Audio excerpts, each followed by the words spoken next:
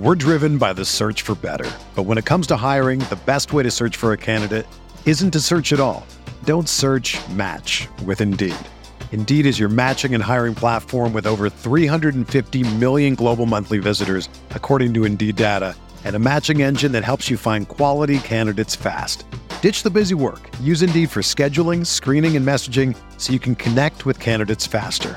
Leveraging over 140 million qualifications and preferences every day, Indeed's matching engine is constantly learning from your preferences, so the more you use Indeed, the better it gets. Join more than 3.5 million businesses worldwide that use Indeed to hire great talent fast. And listeners of this show will get a $75 sponsored job credit to get your jobs more visibility at Indeed.com/Blue Wire. Just go to Indeed.com/Blue Wire right now and support our show by saying that you heard about Indeed on this podcast. That's Indeed.com/Blue Wire. Terms and conditions apply. Need to hire? You need Indeed. Another day is here, and you're ready for it. What to wear? Check. Breakfast, lunch, and dinner? Check. Planning for what's next and how to save for it? That's where Bank of America can help. For your financial to-dos, Bank of America has experts ready to help get you closer to your goals. Get started at one of our local financial centers or 24/7 in our mobile banking app. Find a location near you at bankofamerica.com/talktous. What would you like the power to do? Mobile banking requires downloading the app and is only available for select devices. Message and data rates may apply. Bank of America N.A., member FDIC. It's album of the year. It's album of the year. I don't care what anybody says. Two of the other biggest albums coming out this year. Don't care. I'm not listening to Certified Lover Boy. I have Drake blocked on Spotify, so I won't be listening to that. He hates Drake, yet he's wearing the 808s and Heartbreak hat, which is just Kanye Drake. Listen, man. Listen, it's my only Kanye apparel, so I have to wear it. And I know you're gonna be like, "Wow, fake fan! You only have one piece of Kanye apparel." That's not what I was thinking. Is nobody a fake fan? I know what you're thinking. No. Listen. Donda is album of the year.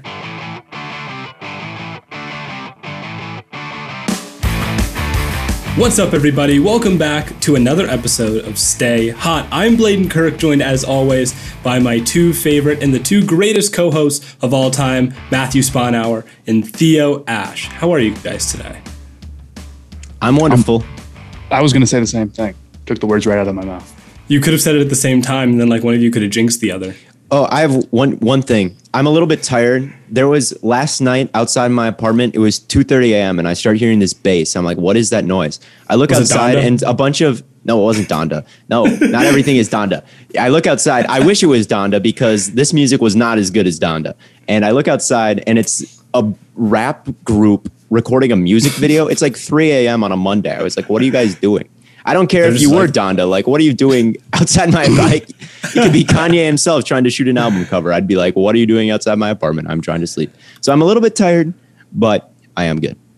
Understandable. Well, we have a pretty jam-packed episode. We're going to go over some NFL news. We're going to hop into some college football. You guys have been asking for it, so figured about time to deliver. And then we're going to end it off with a bit of a Donda breakdown. I'm really excited. Our producer actually made Donda the third segment on this episode just to spite me, right? Just so that I couldn't talk about Kanye and Donda for 2 hours on today's podcast. So if you're wondering why this podcast isn't 2 hours long, it's not my fault. Matt, you know I could talk about Donda all day. You keep saying, I forget on which song, you're like, the beat drop is generational. Heaven and hell. Heaven and hell. The drop is generational. It's generational. You just made up a word to describe it, man. What are we talking about? It's the only beat drop on Donda. Anyway, this is stuff that should be at the end. Yes, we won't be talking about Donda yet, as much as I would love to, and maybe I should just force it to happen anyway. But if you guys haven't already, make sure you like, subscribe, leave a review, comment, all the great stuff that you've been doing. Keep helping grow this podcast on all platforms, and make sure you follow @StayHotPod on TikTok for more great content coming there as well. So yeah, big Kanye fan here. We'll talk about Donda later. You guys are Kanye fans too. I'm just obsessed with Kanye. You won't say anything bad about it. You won't say anything bad about the other segments, man. We can't talk about Kanye this time. All right, fine. Well, before we hop into the NFL news, Matt, you wanted to quickly touch on Larry Nance to the Blazers. Yeah, I mean, well, it's more Lauri Markkanen to the Cavs, I guess. That's like the main piece of the trade, but I really hate that move so much. And usually I try to see like the good of every trade. I really do. But Markkanen, you're giving up. Larry Nance's a very strong player. He's not just some nobody. To pay Lauri Markkanen $16 million as a big who I don't trust to do any of the things I need my big to do. And it's a guy who hasn't consistently stayed healthy. He's consistently gotten injured. I don't understand the move. Plus, you already have Mobley and Allen, and I get, you can throw Markkanen in there. There's only 3 bigs. Then it's like you can make that work. But I don't know. I get they needed more spacing. I think it's an overpay. I think that he's rough defensively. He has not been consistently that amazing on offense. So I don't like it. The Bulls, though, I mean, you look at that 3-team deal and you look at what everyone got, and then you look at the Bulls and you're like, damn, they kind of cleaned up. And that's just kind of consistent with their entire offseason. It's like the Bulls are scary. That move was so strong for them. Because, I mean, in a sign and trade, getting back a first for a guy who had taken so long to get signed, crazy good value. And then they got Derrick Jones Jr. as well, who is not a bad player at all. I like Derrick Jones Jr. because he goes off on 2K for me. So big Derrick Jones Jr. Do you guys remember that one dunk he had where he and he just like threw it into the... Yeah, no, that's one of my favorite dunks. He didn't even like dunk it. He just spiked it like a football through the net. It's like Rob Gronkowski. Nice. And then for Portland, it's fine. It's whatever. Larry Nance Jr. is a very solid player. Does kind of move him in the right direction, but it's probably not a big enough move for me to drastically change my opinion on them. But I can't be mad at it. All right. Well, if you have any other final thoughts on that trade, or no, is that it? That's all you got, Matt? That's all I got. All right. Well, time to hop in to some NFL offseason, preseason news.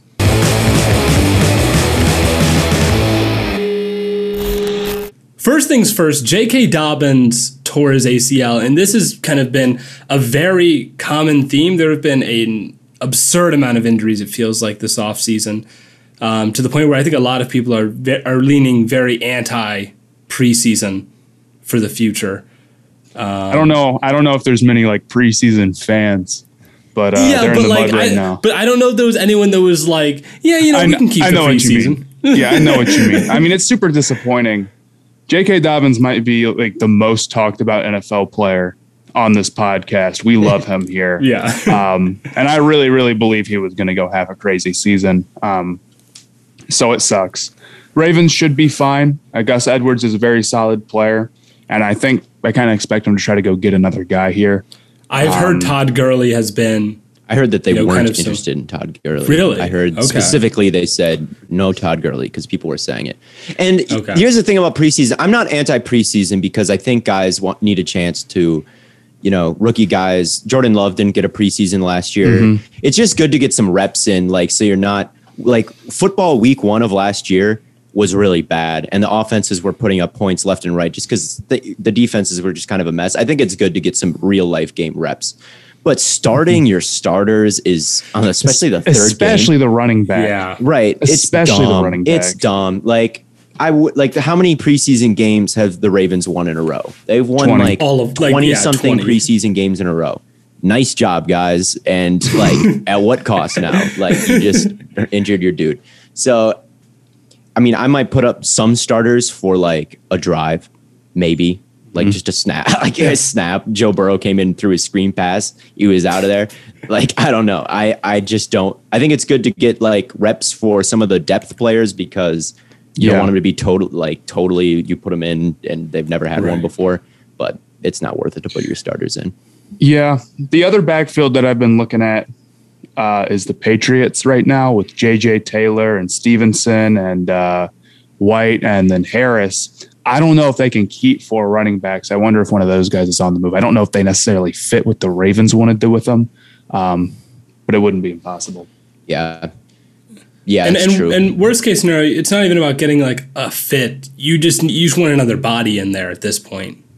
Yeah, you need another guy there. And if we want to talk about the fantasy implications of this, I feel a lot I feel similar to the way I felt about Henderson as I do with Gus Edwards. Gus Edwards is a good running back. I don't dislike him, but I think you're going to have to draft him at a value right now, as people are assuming that there's no other running back on the Ravens that they're going to add. And I'm not confident they're not going to. So you could get him, and then all of a sudden the Ravens get another guy, and his touches really don't go up as much as they're being projected to right now. So if you get good value on him, because he's not a bad running back, and then, go ahead. He was fantasy relevant before this. I might call the Tampa Bay Buccaneers about Ronald Jones. That's probably what I would call for. They have a lot of guys too. They hate Ronald Jones because he can't catch. He got benched so many times last year for having bad hands, and Leonard Fournette and Giovanni Bernard are there.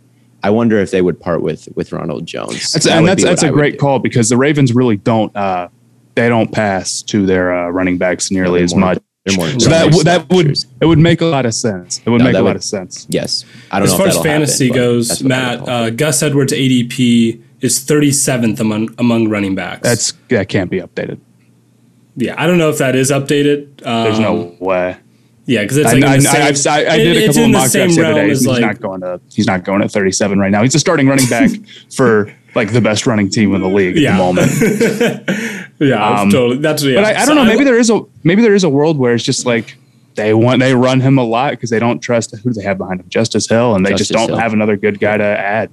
It wouldn't be impossible. Yeah, if they can't make a move, then it wouldn't be the worst pickup in the world. I just don't know if I would take him at second round or anything like that. No, well, he's not even going that high right now. Okay, yeah. So I wouldn't worry too much about Gus Edwards in fantasy, but Jameis Winston was named the starter for the Saints.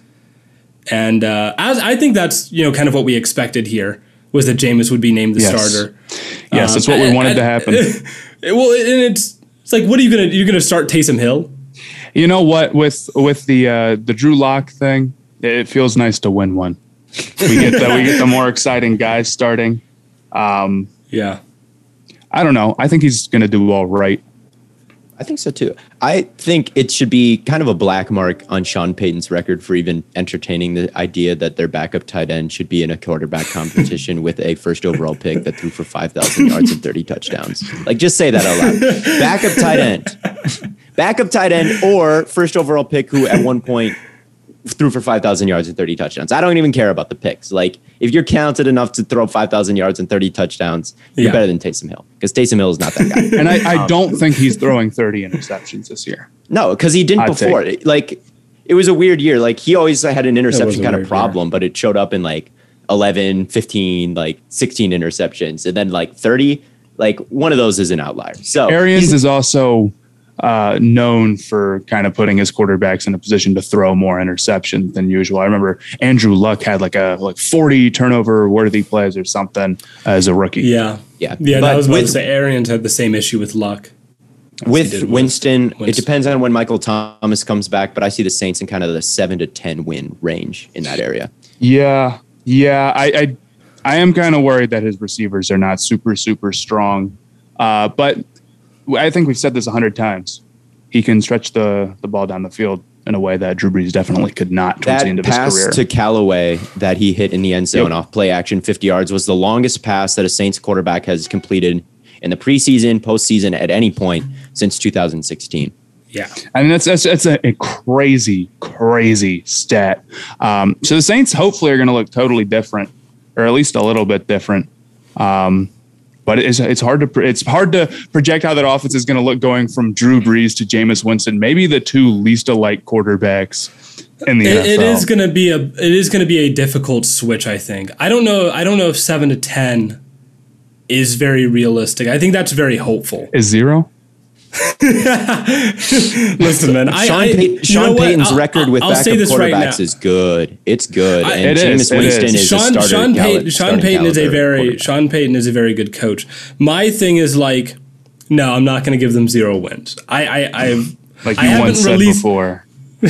I have updated my predictions for them. I think I have them getting 6 or 7. I think is about where you're looking for them. It's just they don't have that much depth anywhere. Well, no, actually, that's not true. And I gave him 7 wins, and I'm thinking about it, and I'm going to put it higher. I think I actually like it now more than I'm thinking about it because I think MT could be back. I think Callaway is legit good. They have one of the best offensive lines in football, maybe the very best. Alvin Kamara, and the defense is quite good. So honestly, I looked at the wide receiver depth. I'm like, it's Jameis throwing to nobody. That can't be good. I'm thinking about it more now, and it's like, I don't know if MT is back. I just think it matters when you can rotate guys. The Saints can't rotate anybody.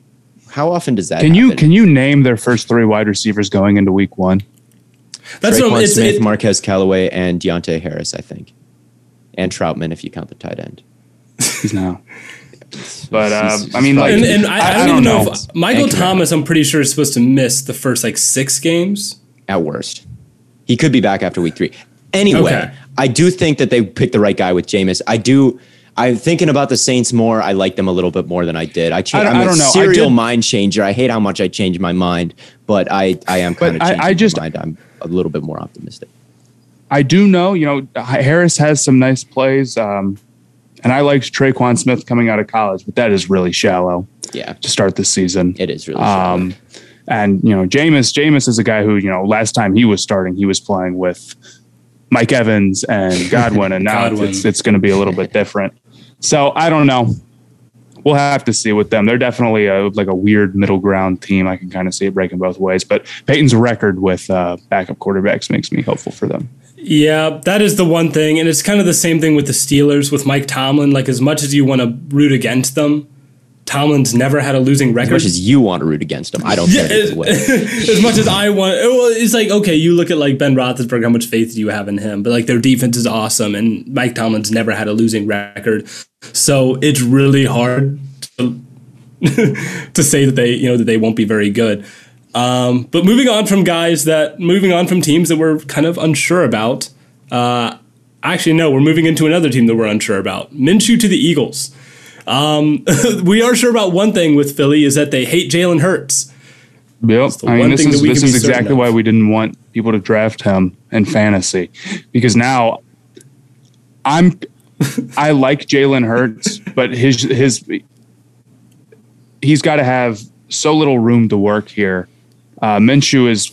I'm not like Minshew needs to be a starter somewhere, but he's a very solid backup. And if the team starts to lose a couple of games and Hurts has a couple of rough throws, Minshew could be in there very, very easily.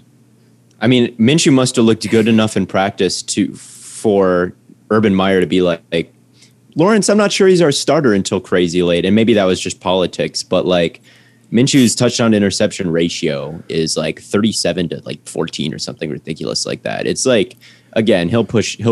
If Hurts struggles, I think that they'll.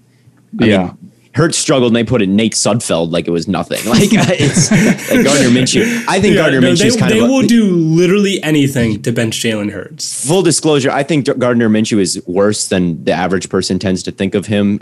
He had a deep shot in the preseason in the game against the Saints that died after about 45, 50 yards. And I can throw up 45, 50 yards. He just does not have the arm strength to be an elite quarter, to be a starting Theo Ash arm strength. That's what I was like. This dude Theo's metric for how good a quarterback is whether or not he can throw further. Does he have than the him. Theo Ash NFL arm or not? But that is his big problem. He's not a bad quarterback, but he doesn't stretch the field particularly well. Yeah. Anyway, they hate Hurts, and now that you've got a guy, I could definitely see them benching him for. It was weird too that Hurts didn't play the second preseason game because he was sick. He was out that game unexpectedly, but he was dancing around and warming up and practice before the game. And then he was there in uniform dancing around in warm-ups. And then it's just weird stuff. Maybe there's a valid reason for all of it. It's just on top of all these things on top of each other is Eagles are a little goofy right now. They are a little bit silly. They're in a silly, goofy mood when it comes to Jalen. They're very silly at the moment. Yeah, they're very silly. They're feeling very silly. Silly Philly. But on top of teams being silly, Kyle Shanahan decided to do something a little bit silly. A little bit crazy. A little bit. 2 quarterbacks. How we feel. This reminds me, was it Northwestern that would always do this? where they would go and they would just like have two quarterbacks, or like Wisconsin would do it where they would just have two quarterbacks. It feels kind of like that. Yeah, some of these like Big Ten schools would pull it out every once in a while when they had like zero good quarterbacks. They'd be like, "What do we put both of them out there?" I personally, I'm just against this. I have a hard.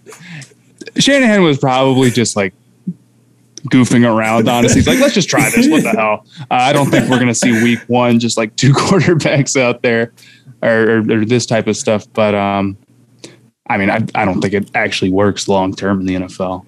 Yeah, I mean, it's an inefficiency to not have your best quarterback out there every single snap. Like, if you feel one guy's better than the other. Now, I can kind of see it in that when you're preparing, like I think of the Big Ben video where Jimmy Garoppolo has his, like, maybe there's some tendency that he has that NFL teams really zone in on, where it's like, when this happens, he does this. When this happens, he does this. And that's what they look at all week. And when you might get two guys, that just kind of doubles your workload. So maybe you can catch him by surprise a little bit. I can see that being in like the red zone. If you really think that Lance isn't there mentally, but he is there physically, you can put him in like inside the 5 because he just has to, power his way through things. I can see it like that. But the way the 49ers were approaching it in their preseason game was a little bit more than I would expect for them to do in the preseason. I can't see the benefit a little bit, but I don't think it's outweighed by the fact that if you don't have your quarterback your best quarterback out there all the time, like, yeah, I wonder how much of it was just him trying to keep his week one opponent on their toes and not tipping his hand on which quarterback was going to play. I remember Urban Meyer did that one time for Ohio State. It was a year where after 2014, so 2015, Cardale Jones and JT Barrett both come back, and he doesn't announce the starter ever. It's like week one, play one. Who is out there right now? Right. And they ended up rolling with JT, I think, long term. But I feel like Cardale got in there at some point.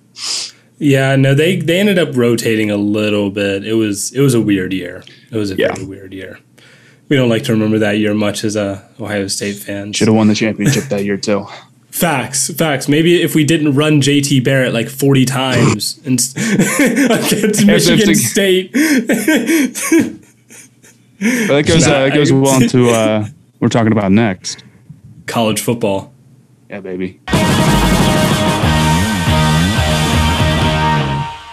So looking into college football season, again, this is a topic that a lot of you guys have asked for. I think Matt's probably the biggest college football fan of us, by a pretty wide margin. I don't hate college football. I just don't think it's organized very well, especially with the expansion of the playoffs. You are right on about that, especially now. Especially now. That's probably what we're going to talk the most about. It's just like the playoffs. The only thing is, I think we kind of all agree that the expansion of the playoffs is a bad thing. I don't. I like the expansion more. You like the expansion? I've argued with this extensively. I think 12 teams I think it'll be fun. I think it'll be fun. I think the athletes will enjoy the fact that they get a shot in the playoffs. I think if you want to argue from a fan perspective and maybe from an individual athlete perspective, maybe it's the fans like it and the athletes like it and the teams like it. Yeah, it's good for everyone. But from a league perspective, league-wide, it doesn't benefit. Like, no one really benefits league-wide. Except for the athletes who would all probably be in support of this and are dying for a chance to get in this playoff and take down the number 1 seeds. I bet the athletes feel pretty good about that. My take about this right now, and I'll agree with you, Theo, 12 teams is better than 4 because once you have a playoff system, nothing outside of the playoffs matters. So all the bowl games feel like totally worthless right now. But 2 teams and a limited number of bowl games. So where the bowl games mattered back like when they did during the BCS. Because I remember making a BCS bowl and winning it used to be such a big deal. Not so much now anymore with the New Year's Six bowls. I think that's the best system.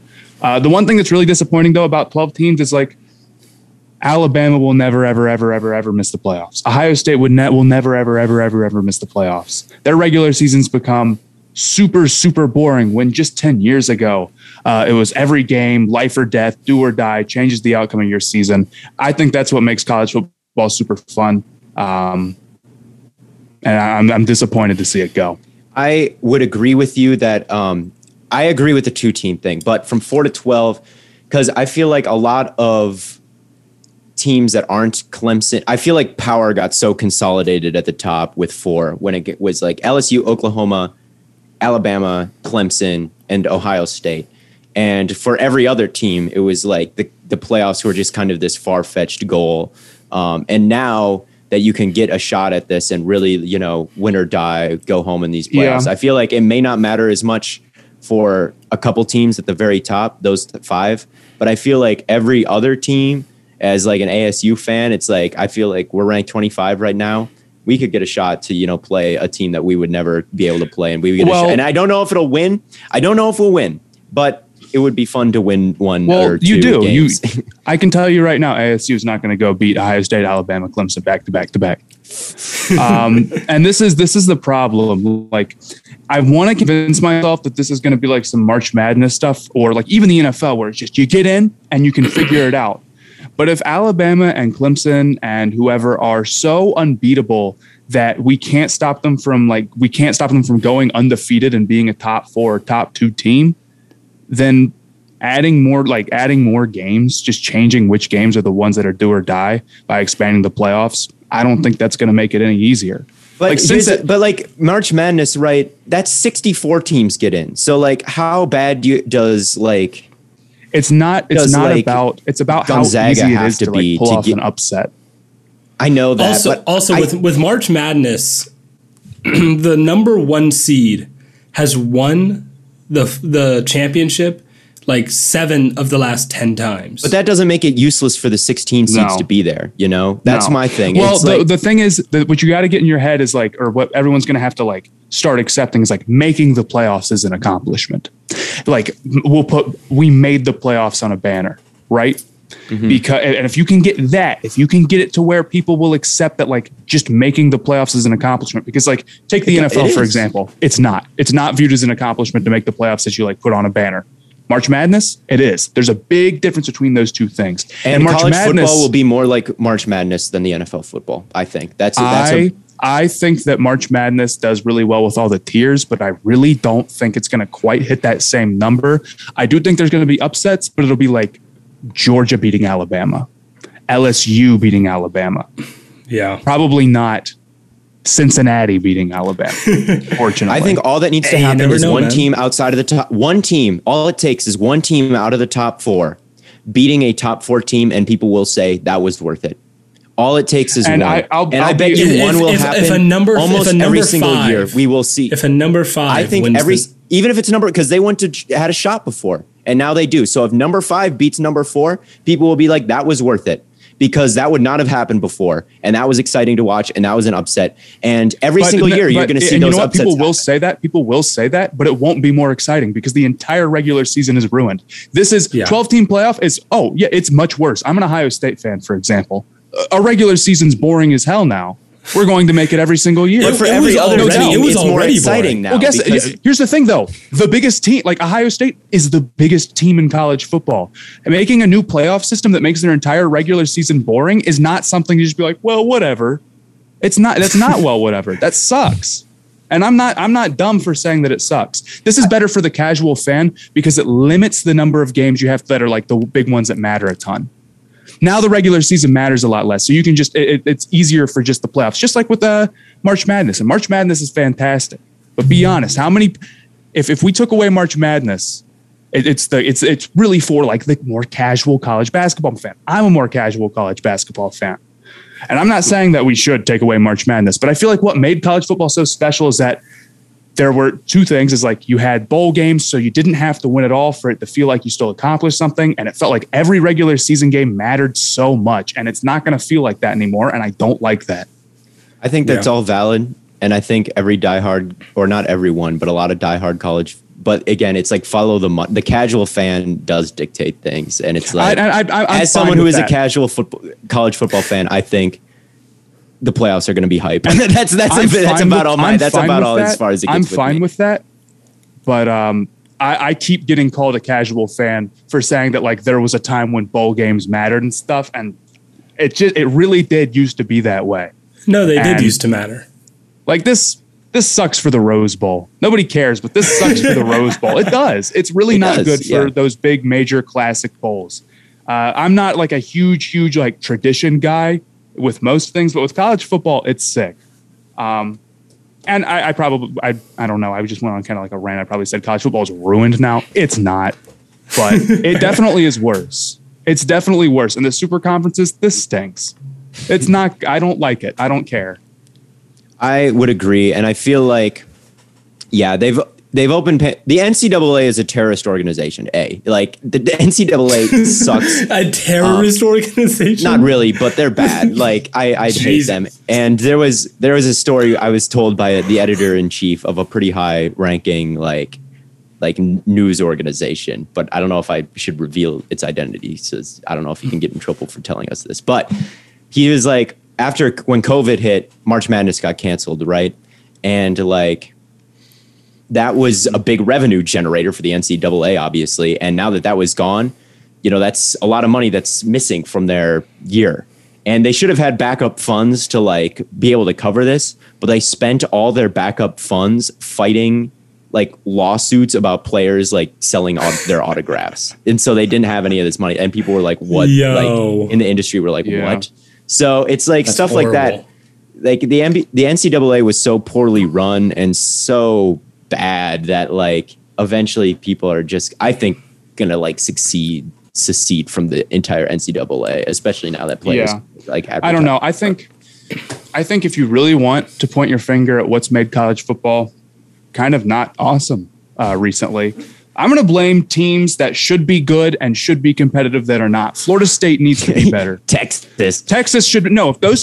If Florida State, Texas, USC, yes, dude, no. How many times? Oh, we have to watch Clemson every year. Well, we wouldn't if the other powerhouse team in the ACC could get their shit together, but they can't, and it's boring. And I've always said I think there is one of the main reasons why I don't like the playoffs is I think there is a huge talent gap in college football, and not just like players, but coaching too. Like there are 3 top coaches. And I think Ryan Day, Dabo Swinney, and Nick Saban. And then after that, I just don't see there is a huge drop off in talent outside like the top 3 or 4 teams. Yeah, I mean, definitely. But it didn't used to be this bad. And I really think the playoffs allowing teams to blow a game like Alabama and still get in made them so much more top heavy because they had so much bigger of an advantage. Look at Clemson right now. Look at the talent gap in the ACC. A couple of years ago, the entirety of the ACC did not beat a single ranked team outside of the ACC. Their only ranked win as an entire conference was against Virginia, who was in their conference, the 25th ranked team with 5 losses. Yes. Bad. It's a mess. And that's a little bit of why I support the going to 12 from 4. And I know that we're not really arguing about anything right now because I think we all agree 12 is better. I support going from 12 to 4. I liked how it was. Okay, so we kind of agree. We're arguing over nothing. I guess I'm leaning. It's like they needed to change something because like it is just so like Clemson. It's so bad. 4 teams is so bad. But I wish people would realize it's like 4 teams. That's what has ruined. That's what not ruined. Made it worse. That's what's made college football so much worse. It's that it's the playoffs' fault. And I know the big argument against the BCS is like, or not even the BCS, just 2 teams in the national championship is sometimes a team could get screwed over. And that does suck. But it would make things more exciting. It makes things more tense. You can go on that, you still have to schedule tough opponents. You need to go win games by a bunch. And I honestly think that you can expand to any amount of games, and you're always going to have somebody getting someone's left out. Always going to get screwed over. What happened in 2014? You guys remember that? I mean, that was probably the best year that college football playoffs has had. And I know I'm an Ohio State fan saying their first year. It was the first year. This guy, right? But seriously, Ohio State loses a game, or that was a college football playoffs working to perfection. Ohio State loses a game early. They come back. They're a super talented, super strong team. They fight their way back. They end up needing, their last week or so, they need to figure out something. They beat Wisconsin by 60 in the Big Ten championship, sneak in, beat Bama as the underdogs. That was sick. Yeah. Yes. That was one of the coolest moments that the college football playoffs has had. And now it just feels, Theo, I was rooting for Wisconsin in that game, so that moment sucked. Theo, you were so confident of the national title game. Like you knew who was winning. Right. Ohio State Clemson was the most exciting game of the playoffs last year. I mean, and how many we've got 4 teams. How many playoff games Notre Dame right was now? in the playoffs. Yeah. How many playoff games do we have where it's like this isn't even a competition? And these are the 4 best teams. I don't know. Yeah. No, it was like by a wide margin, Alabama was going to win that. How do you guys feel about transfer rules? I guess I don't know anything about them. This might be more a question for Matt. I agree with you, Matt. I think it's really good. I was talking to someone. I was at a party the other day, and I was talking to someone about these transfer rules. Ruining the party. Yeah, I was at this party talking about transfer rules. No, there's like the Twitter. There's this meme girl of there. Theo. She was really digging the conversation. There's like the Twitter meme of Theo like talking to a girl, and it's like, well, you see, like it's just. So the reason this play worked was because like the cover 2 fell apart. And I just had a very enlightening conversation with a friend. Look, okay, yeah, keep going. Funny. But yeah, no, he was just like, yeah, I don't really like it because like a quarterback will come in, realize he's not starting right away, and then transfer. And I'm like, yeah, as they should. I mean, it's good for player empowerment. And in a league where the players make no money, I'm pro player empowerment. Also, it spreads the talent around. Like if Alabama has 4 good quarterbacks, like it's better for them to separate that. I kind of don't think that it does that much though. I think the one thing that the transfer rule has done is made it so where I'm a top recruit. I'm going to go to Ohio State even if I don't have that great a shot of starting, because no harm, no foul if I don't. There's no fear in not starting anymore because you can go somewhere where you're guaranteed to afterwards if it doesn't work. That's happened a lot. Ohio State has and not just OSU. That's just the team I know the best, so I use them as an example. They'll get like 1 trillion receivers. There's no way that they can play all these guys. And knowing that those guys are probably going to end up transferring. A lot of those guys know that. So I do kind of think that it makes it even more top-heavy. It might hurt recruiting, but I don't think it does make it top. I think this will do a better job of helping parity. If you go to Ohio State and you realize that you're not going to start right, you're not going to start for like 3 years.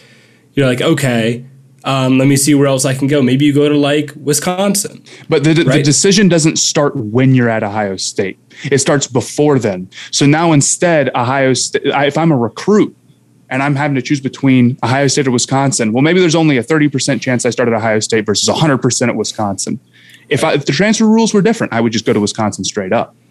But since they're the way that they are, I can just go to Ohio State now. And that gives Ohio State all the talent in competition with each other. And it makes it even harder to miss on those top recruits when you have if what Matt is saying is true, there is no excuse for Ohio State not to lose a game.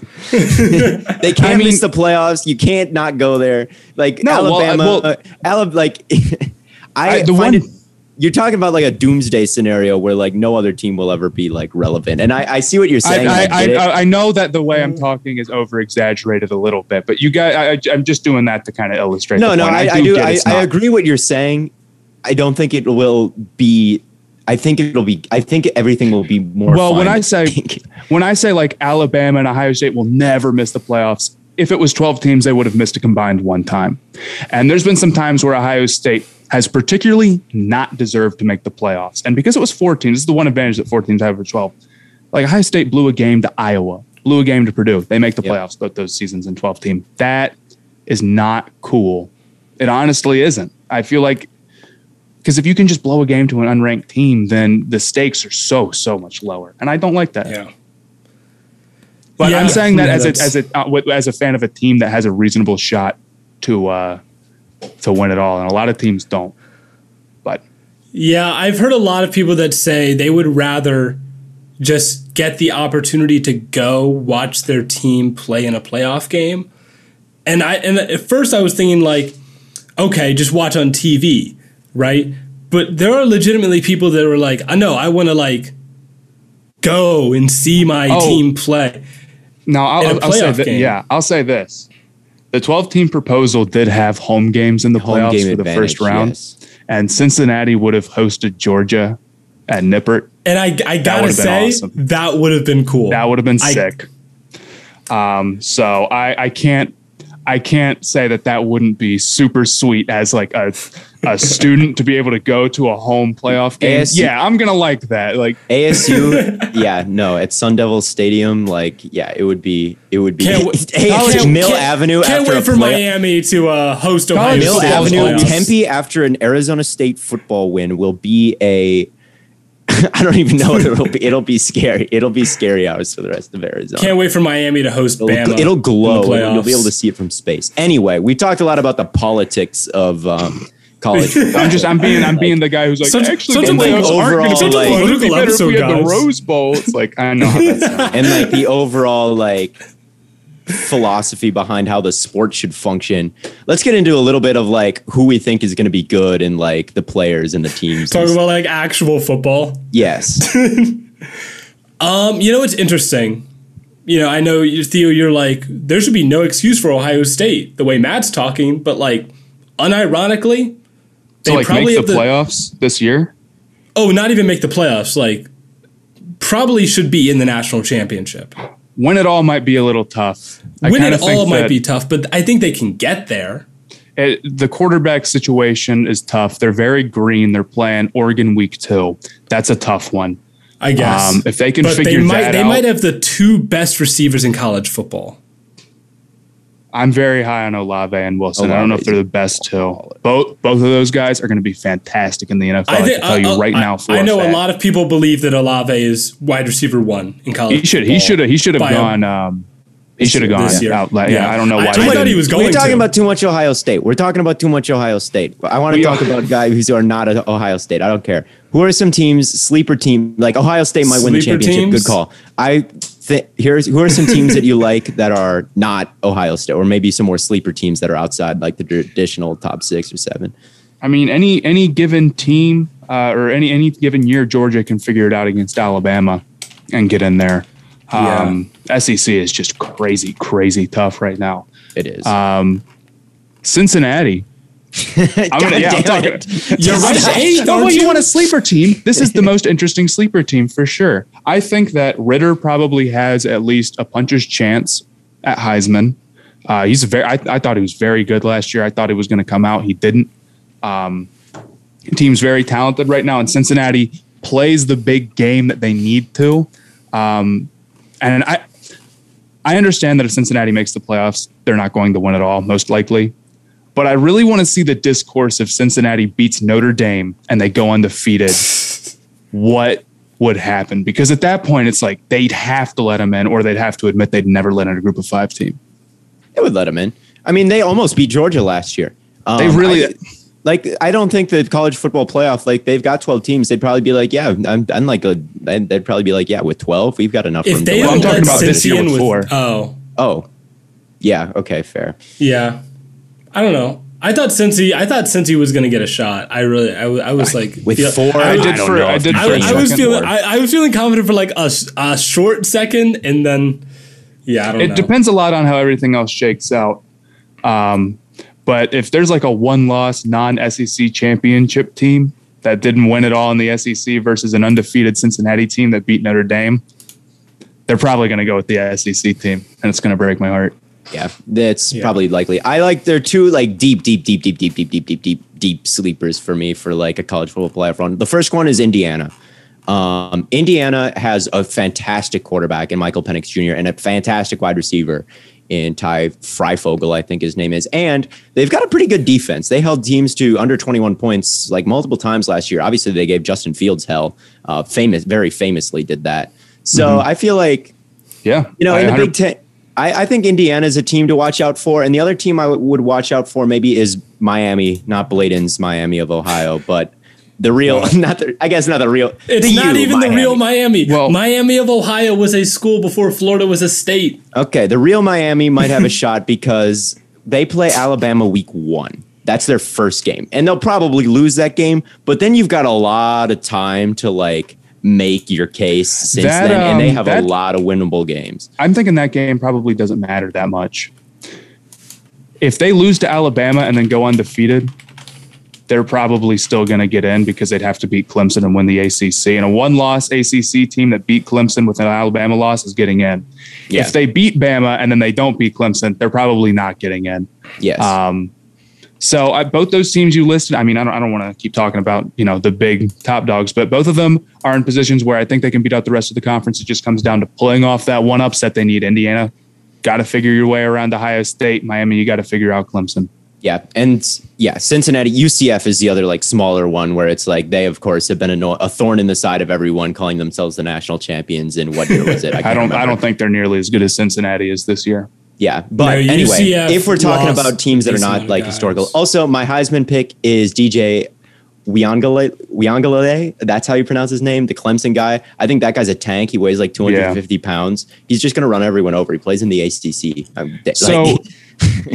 So more about Miami, Florida. The good news is that they don't play Clemson in the regular season. That's perfectly how you want it to line up for them, because the problem that Notre Dame had last year, and they ended up getting in, but I don't know if Miami would, is that they played Clemson 2 times, and odds are you're not going to beat them both times. So Miami only has to go head-to-head against them one time, pull off the upset. I don't know how strong of a team they are this year. I'll be 100% honest. Right. I kind of remember them not being on that level last year, so I don't mean to go against your pick, but I see the schedule lining up. That's where I'm at too. I know what you meant by that. It's like week 1 Alabama, and then they duck Clemson the rest of the way. Like I get they probably would get destroyed in the playoffs, but like the schedule lines up there. They have a tough game against UNC. All I'm saying is I love De'Aaron King. They did get him. They did retain him, and that was big. So De'Aaron King is. I think he's awesome. Like if you want to talk about a guy who's like. There are 2 guys who I think could like sleeper be Heisman candidates. King is one. Matt Corral. I think Corral's Auburn. No, he's Ole Miss. He's Ole Miss. Ole Miss. Matt Corral and De'Aaron King are sleepers, I think, for Heisman. Those guys are really, really good. Yeah, Uiagalelei is my pick. He's 250 pounds. He plays in the ACC. They're probably going to go undefeated. He has a huge arm. Playing for he's just bigger. He's just an NFL athlete. He is. He's gigantic. I think he's just going to run crazy on everyone. I think that he's going to put up massive numbers. He did last year in 2 starts, like 9 touchdowns and 0 picks, 900 yards in garbage time in 2 starts. Like he's legit. Now there's also, obviously Rattler is going to be making a push for Heisman. He's probably the favorite going in to the season. The only thing about Rattler, last year, I don't think he had very good receivers. But this year, he has one guy, and I cannot remember his name. I think he's Marvin Mims. Yeah. Marvin Mims is a beast. Yeah. Like, that dude can legitimately ball. Is Rattler your pick? I don't think I don't know. Like, I've been watching Rattler tape a lot. I don't love him, but like, if I think people are going to get a little burned out on the Oklahoma guys. I think so too. I think that's fair. There might be some voter fatigue there. Who is if you had a Heisman pick, do you have one? I like your pick. I can't lie, but you're getting mad at us for not picking underdogs. I'm going Ritter, baby. Okay. And here's my logic. I'm mad at you for talking about Ohio so much. I feel like I'm talking to Bladen right now. Here's my logic behind that. A couple things. Number one, he was really good last year, and he improved a lot from the year before, like a ton. You're ready for that Josh Allen? He could put up some great numbers, but most importantly, he plays for my team. He plays for the team that I root for, and I'm picking him even though a group of 5 player winning Heisman is probably not over like a 5-star Clemson quarterback is probably not great odds. No. Hey, okay. You're a Clemson guy. I'm a Clemson guy. Matt or Bladen gave a non-answer. He's kind of on Ritter, but also not. He picked Ritter. I'll pick Chris Olave. I'll pick Chris Olave. Okay. So much Ohio. All right. You want to talk about Donda? Let's talk about Donda. Let's talk about Donda. Do you want to start, Bladen? Listen, I don't know if he should because he's not. It's album of the year. It's album of the year. I don't care what anybody says. 2 of the other biggest albums coming out this year. Don't care. I'm not listening to Certified Lover Boy. I have Drake blocked on Spotify, so I won't be listening to that. He hates Drake, yet he's wearing the 808s and Heartbreak hat, which is just Kanye Drake. Listen, man. Listen. It's my only like Kanye apparel, so I have to wear it. And I know you're going to be like, wow, fake fan? You only have one piece of Kanye apparel? That's not what I was thinking. Is nobody a fake fan? I know what you're thinking. No. Listen. Donda is album of the year. It's a great album. Heaven and Hell is a phenomenal song. A generational drop. And then you have Praise God, which, Travis Scott is awesome there. I don't even like Baby Keem. And he legitimately has a very good verse there. I don't know. I just don't, do you think there are any particularly bad songs? Yes, there's several. The worst one is the Pop Smoke thing they put in there. What was that? That was a little weird. Yeah, there's several songs. It was just an ode to Pop Smoke. I guess it was. But bad. It just wasn't. It was a bad ode. It wasn't good. It wasn't. They didn't pull it off well. I'd feel disrespected if I was Pop Smoke in his grave. But yeah. Look, I thought that it was okay. There were a lot of songs that I thought were pretty good. That were okay. I would say there's nothing in 5 months that we will look back on this album on and be like, peak Kanye right there. I think that sonically, the beats were about as low of a level as it gets in terms of a Kanye album, and the lyrics were about as low of a level as it gets in terms of any Kanye album in any, except for, I have it above 2. I have it above 808s, and I hate 808s.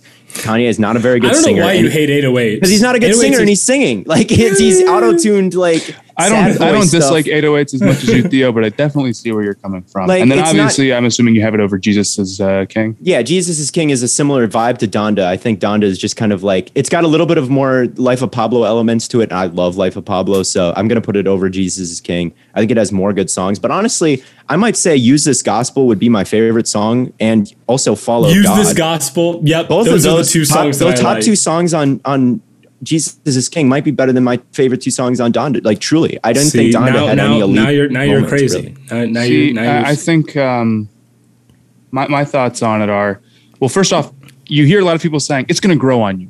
You don't get it yet, but it'll. It already grew on me. It's album of the year. It'll grow off of you once you go back. Here's all I'm going to say. Kanye fans told me. I'm a Kanye fan, but I got told, well, that's going to happen with Jesus is King. Never did. Nope. Did not grow on me. It's his worst album. And now it's not even a hot take to call it his worst album when day of it probably was. I don't think Donda's bad. There's a lot of really good moments on it, but each song, almost all of them, just feels really inconsistent. Like on Hurricane, for example. There'll be moments of it where you're like, oh my God, this is so good. Or Moon, I'm like, oh my God, this is so good. But a lot of the times I don't think that it carries all the way through the song. And I haven't. What is the vision? The vision is a tribute to his mother. And there's just not a lot of that there. There is no solid message that a lot of Kanye songs like the College Saga. And I think the Life of Pablo did this well too, where it was just kind of a message, it was just kind of it is Kanye. There just wasn't much there. It is Kanye with his friends making music. That is the tribute to his mother.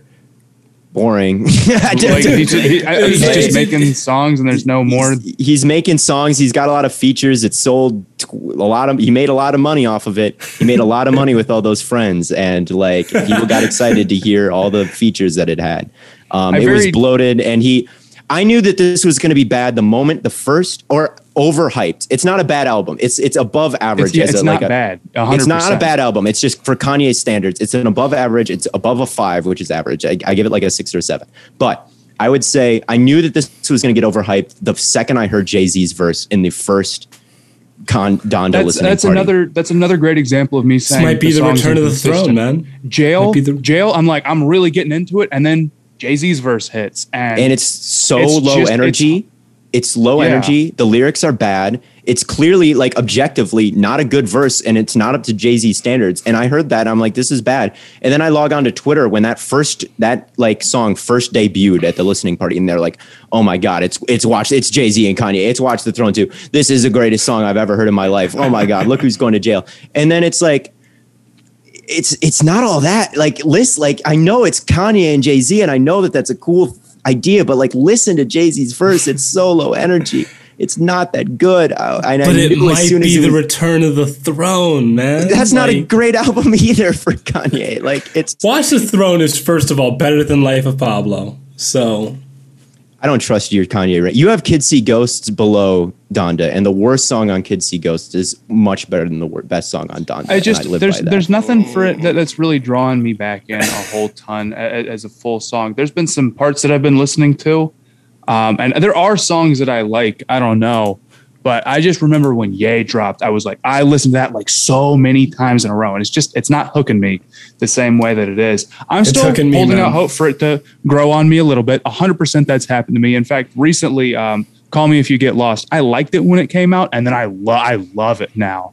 And I'm still holding out some hope for maybe Kanye to fix some things on there. It does kind of sound like there's some parts where I don't know if that was finished yet 100%. And, Kanye did say it wasn't. So if he changes some things he up said about that it, Universal released it without his permission. Like I 100% blocked the baby part. I really think that that Kanye wouldn't have put out an album with 27 songs. I'm willing to bet that he would have had some throwaways had you let him Remote finish. Control sticks out to me especially as just a throwaway song. That there are definitely a couple that seem not. That they shouldn't be there. I will say some nice things about the album. There are I'll tell you my 5 favorite songs. My number 1 favorite song is Jesus Lord. That is Kanye. That was what I expect from Kanye. It's 8 minutes long of a good flow, good lyrics, good beat. I'm like, this is a very good Kanye song. I kind of felt the same thing with Lord, I Need You. He's in a good flow. He's in a rhythm. The beat is very good. Like those were the 2 especially where I'm like, this is very good Kanye right now. I liked Believe What I Say a lot. I thought that had some groove. I thought that had some soul. Really I thought that seemed the least kind of, a lot of it kind of seemed sanitized. That song rocks. I said earlier awesome. There was nothing drawing me in. That song's definitely drawing me in. I Believe What I Say, I'll come back to definitely a lot. I like to Praise God. I liked the way he says into the night. Like, I don't know. That was like, I don't know why. Sometimes like an inflection. When Baby Keem said, let's get right. Like I felt that spiritually. There's some inflections that he made that I liked there. Into the night. I thought that was catchy. And I did like the beat drop on Heaven and Hell. I did like that. Yeah. I didn't think it was like quite long enough or developed enough, but I did. I'm a sucker for a good beat drop and a big choral thing. So those 5 songs I did really like. And it's a good album. It's not a bad, objectively horrible album. Like there's stuff that I liked from it. And if it was, the percentage of songs that I really love on Donda is probably the lowest of any Kanye album. And maybe that's because it has 27 songs.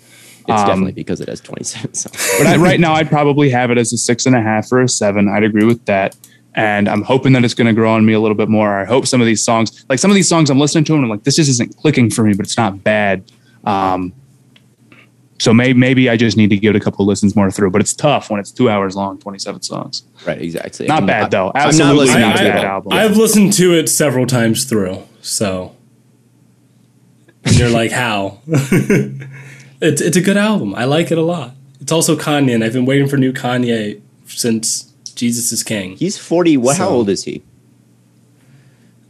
I don't know how many more he has. Like probably this I feel like this will probably be his last album. I don't know if it'll be his. Here's the thing, right? I said this yesterday to you 44. guys because we were talking about like how graduation, late registration, college dropout. It's like the college saga, right? I think Donda, if anything, closes that saga.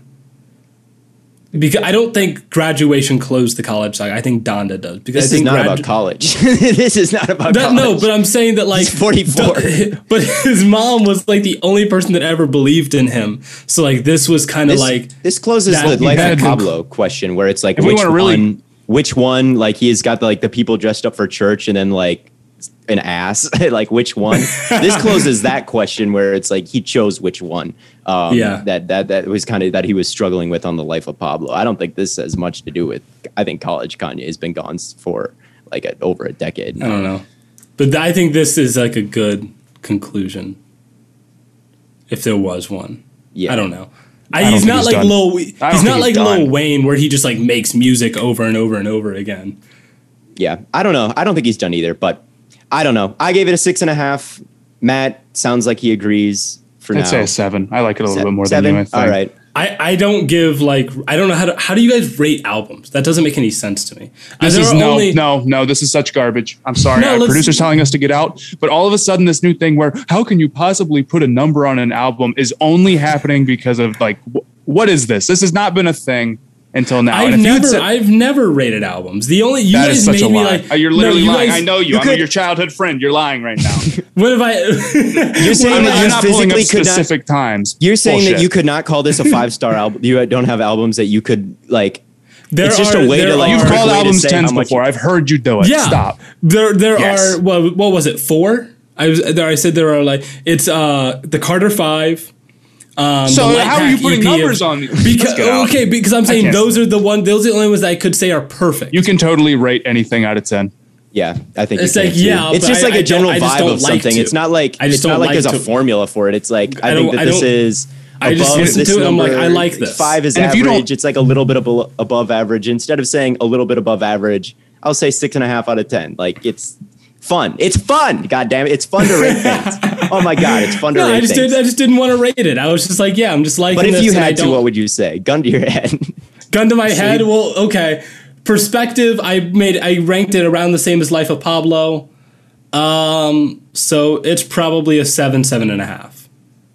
Oh, you like it more than that. You like okay, it. I think I'm sorry. You're give it like the same grade.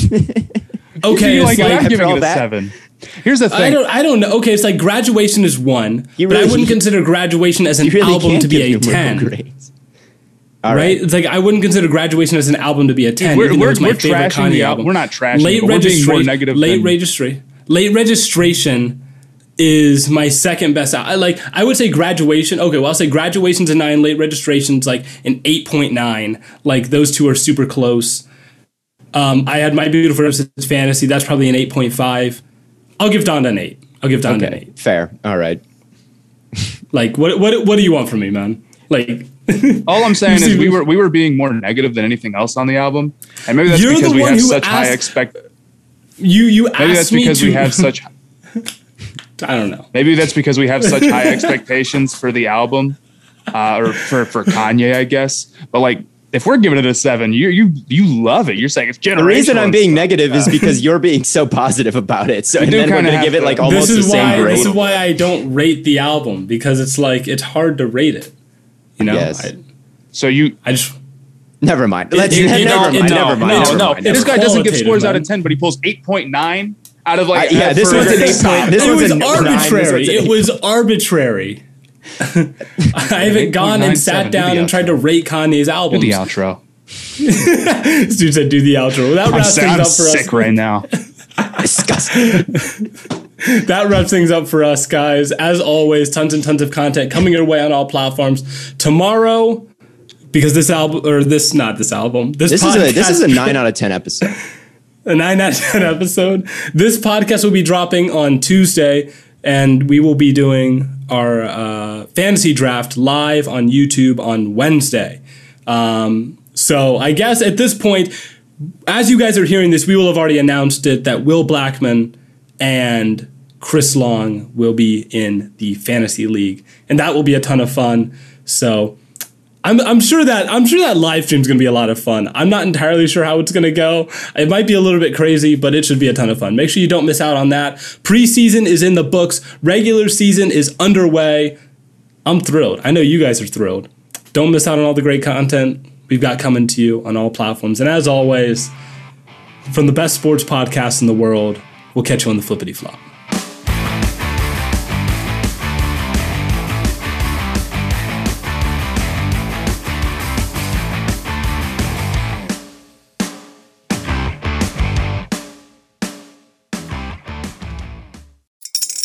Spring is in the air at Littleton Coin Company, and we want to help you brighten your collection. Visit us at littletoncoin.com all month long to enjoy 15% off your purchase. With a wide selection of coins, paper money, supplies, and more, Littleton Coin Company has something for every collector's taste. Use promo code SPRING at littletoncoin.com for 15% off your purchase all month long. Restrictions apply. Littleton Coin Company. Serving collectors since 1945.